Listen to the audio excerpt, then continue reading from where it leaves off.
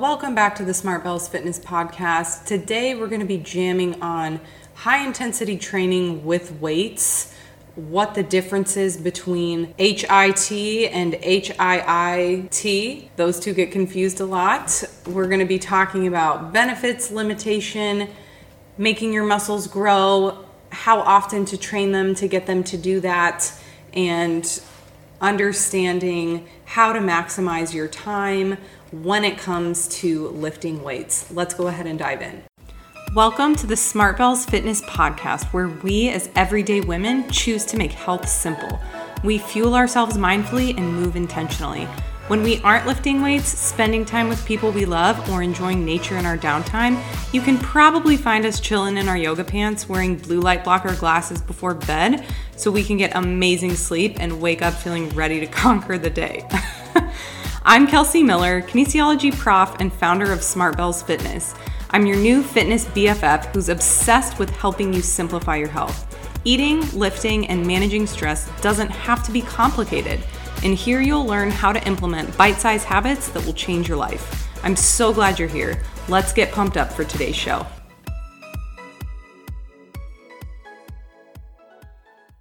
All right, sister, let's get into this. I'm so excited to talk about this today. This is something that I'm really passionate about.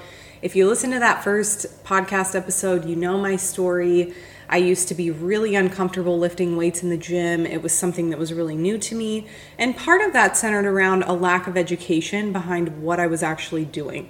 So typically when you aren't prepared or knowledgeable in a subject area, it can tend to make you feel afraid, uncomfortable, insecure about it, and just kind of want to avoid it altogether. So today we're going to get rid of that. We're going to educate you, and you're going to learn so that you can be more empowered and lift with confidence when you're actually training with weights, and know that what you're doing is beneficial and it's going to get you results. So let's talk about high intensity training with weights. Now, when I use that word intensity, what that really means is percentage of your 1 rep max. Now, the 1 rep max is the amount of weight that you can lift once. So it's really heavy and it requires maximal effort, and it's not something that you have to do to know how much you need to lift.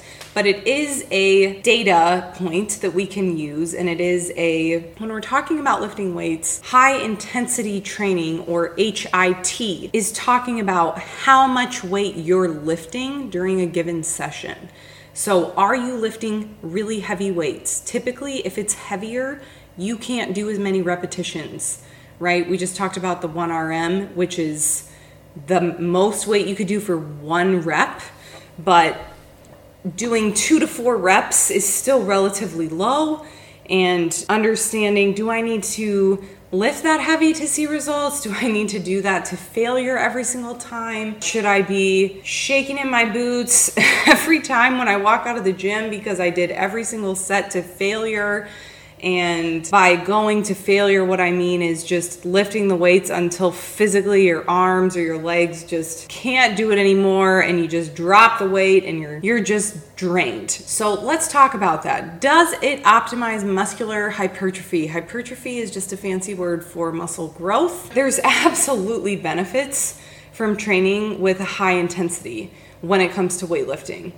However, we've seen through the research, and I will cite the study in the show notes if you want to look that up. There was actually a really good meta-analysis, which means that someone took all of the studies that have been done on this topic and kind of synthesized them into one paper, looking at what's the most effective way to make your muscles hypertrophy. The person who did that, his name's Brad Schoenfeld, and basically what was discovered was that frequency, meaning how often you train the muscle group per week, is more important than training a muscle group to complete exhaustion when you're training it. So for example, if you're going to do a single set, or if you're, multiple sets in a day, let's say of deadlifts, and it was so stinking difficult that your hamstrings and your back are so fatigued that there's no way you're actually going to train again and hit that muscle group for another week. That's actually less advantageous than just going a little bit less hard and training that muscle group more than once in a week. So even when the volume is equated, and when I say volume, I just mean sets times reps. So we're talking about, let's say we did 3 sets of 10 deadlifts, or we did 10 sets of 3. The volume would be equated there because 3 times 10 is 30. In one of those groups, the person would be lifting much heavier weight because 10 sets of 3 reps, if you're only doing 3 reps, the weight is much heavier than if you're doing 3 sets of 10 reps where the weight is going to be significantly lighter. So even when the volume is equated, higher frequency, meaning training the muscle group multiple times per week, seems to be able to help you put on more muscle, which, ladies, this is what you want. When you say these words like, I want to be toned, I want to be lean, that implies muscle gain. That implies that your muscles are going to be able to show more, which means you have less body fat. It also implies that there's muscle to show. So, looking like a skeleton is not the goal, right? We want to be strong. We want to be functionally able to do what life demands while also having a muscular look and also not looking like a man, which I can guarantee is not going to happen to you. If it was that easy, then I always say this to my female clients who are scared to lift heavy weights, and I totally get it because that used to be me. But if it was that easy to put on muscle, every dude in the gym would be ripped, right? Like if it was really that easy. We'll dive a little bit into that, but it's actually really hard to get your body to hold on to and grow muscle. So we'll talk a little bit about how that happens today too. So the takeaway here is really that lifting heavy or lifting with a higher intensity is excellent for building strength within the actual muscle, but you don't always have to do that to failure to get something out of it. So you don't always have to be finishing that last rep just barely. Maybe you stop 1 or 2 reps before that where you still feel like you're pushing hard to get through those repetitions, but you're not physically failing.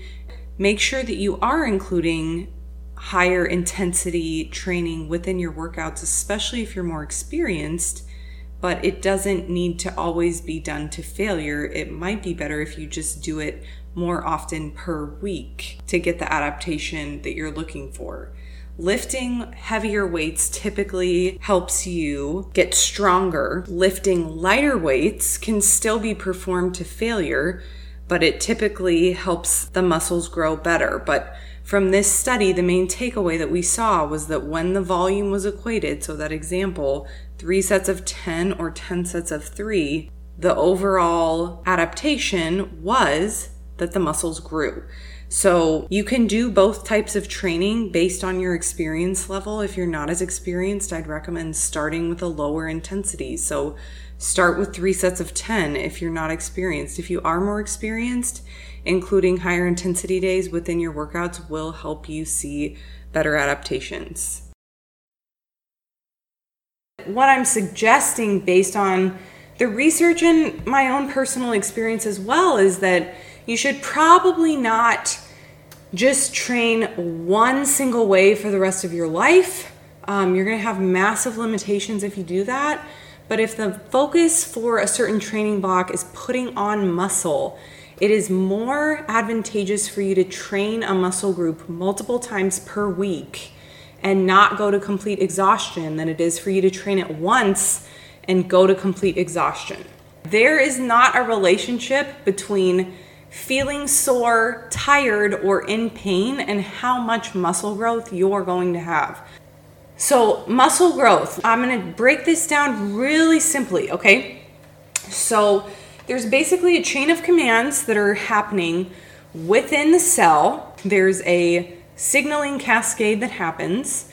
So there's a signal that's sent to the nucleus. the brain, think of it as the brain, nucleus of the cell saying, hey, it's time to grow. And the signaling essentially has to be strong enough or frequent enough. This takes a crap ton of energy, and it's not easy. If you think about, if you make a loud signal once, or you make a kind of loud signal a bunch of times, what's going to be more likely to get the muscle to grow? The one that happens more often, right?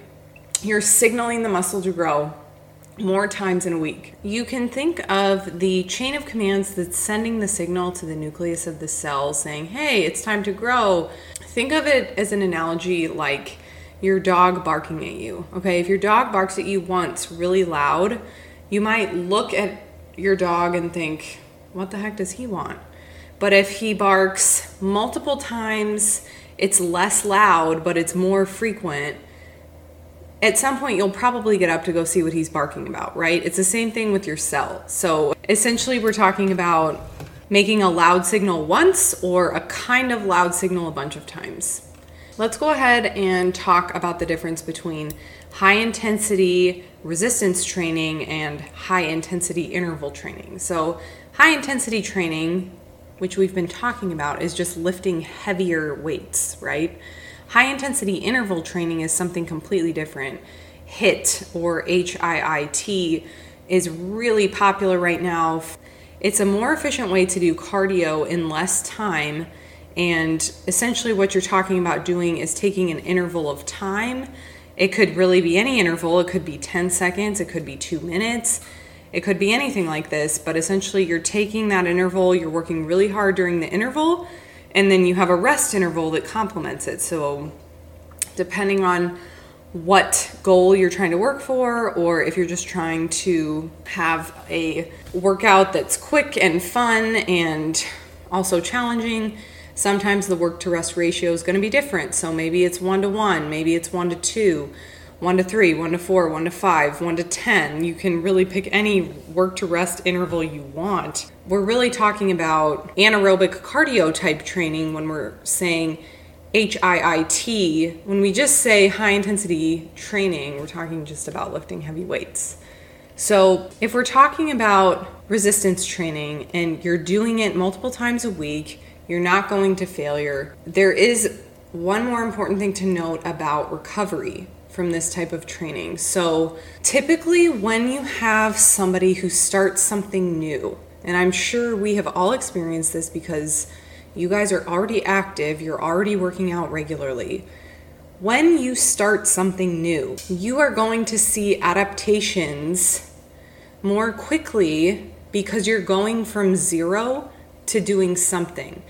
Anytime anybody goes from doing nothing to doing something, it really doesn't matter what the something is, they're going to see changes and they're going to see improvements because the act of doing something is enough to elicit change. Now, if you're talking about somebody who's been training for 10 years, let's say, compared to somebody who's going from nothing to doing something, it's going to take a lot more intentional effort and working smarter, not harder, to get them to see change. And the percentage of change is not going to be comparable.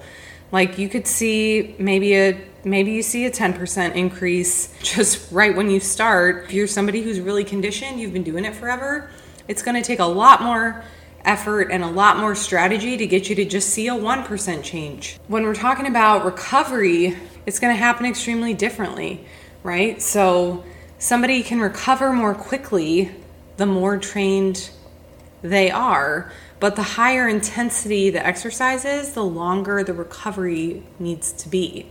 So that's why we can't do high intensity interval training every single day.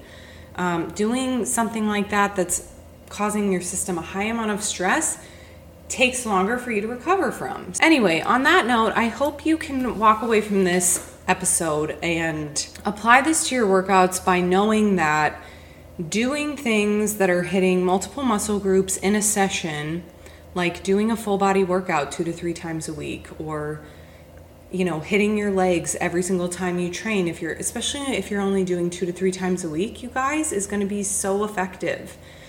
hitting upper and lower body together. Now, if you're going to train 4 times, 5 times a week, typically an upper lower body split works better for that because you're giving the individual body parts more time to recover in between training sessions, but you're also hitting them multiple times a week. If you can only do 2 to 3 sessions a week, I would probably recommend doing upper and lower body together during the same training session. So based on what you can commit to, make the best decision for yourself, stick with it, and see the magic happen.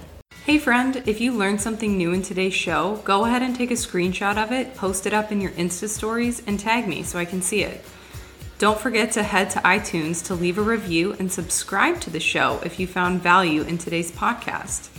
You can look your best, feel energetic, and have more time to spend doing things you love. Let's encourage each other as we pursue simplicity in how we fuel and move so that we can flourish. To connect with me, come find me on Instagram at @TheKelseyLee or on my website, kelseyleemiller.com. Thanks for listening, and I'll catch you next time.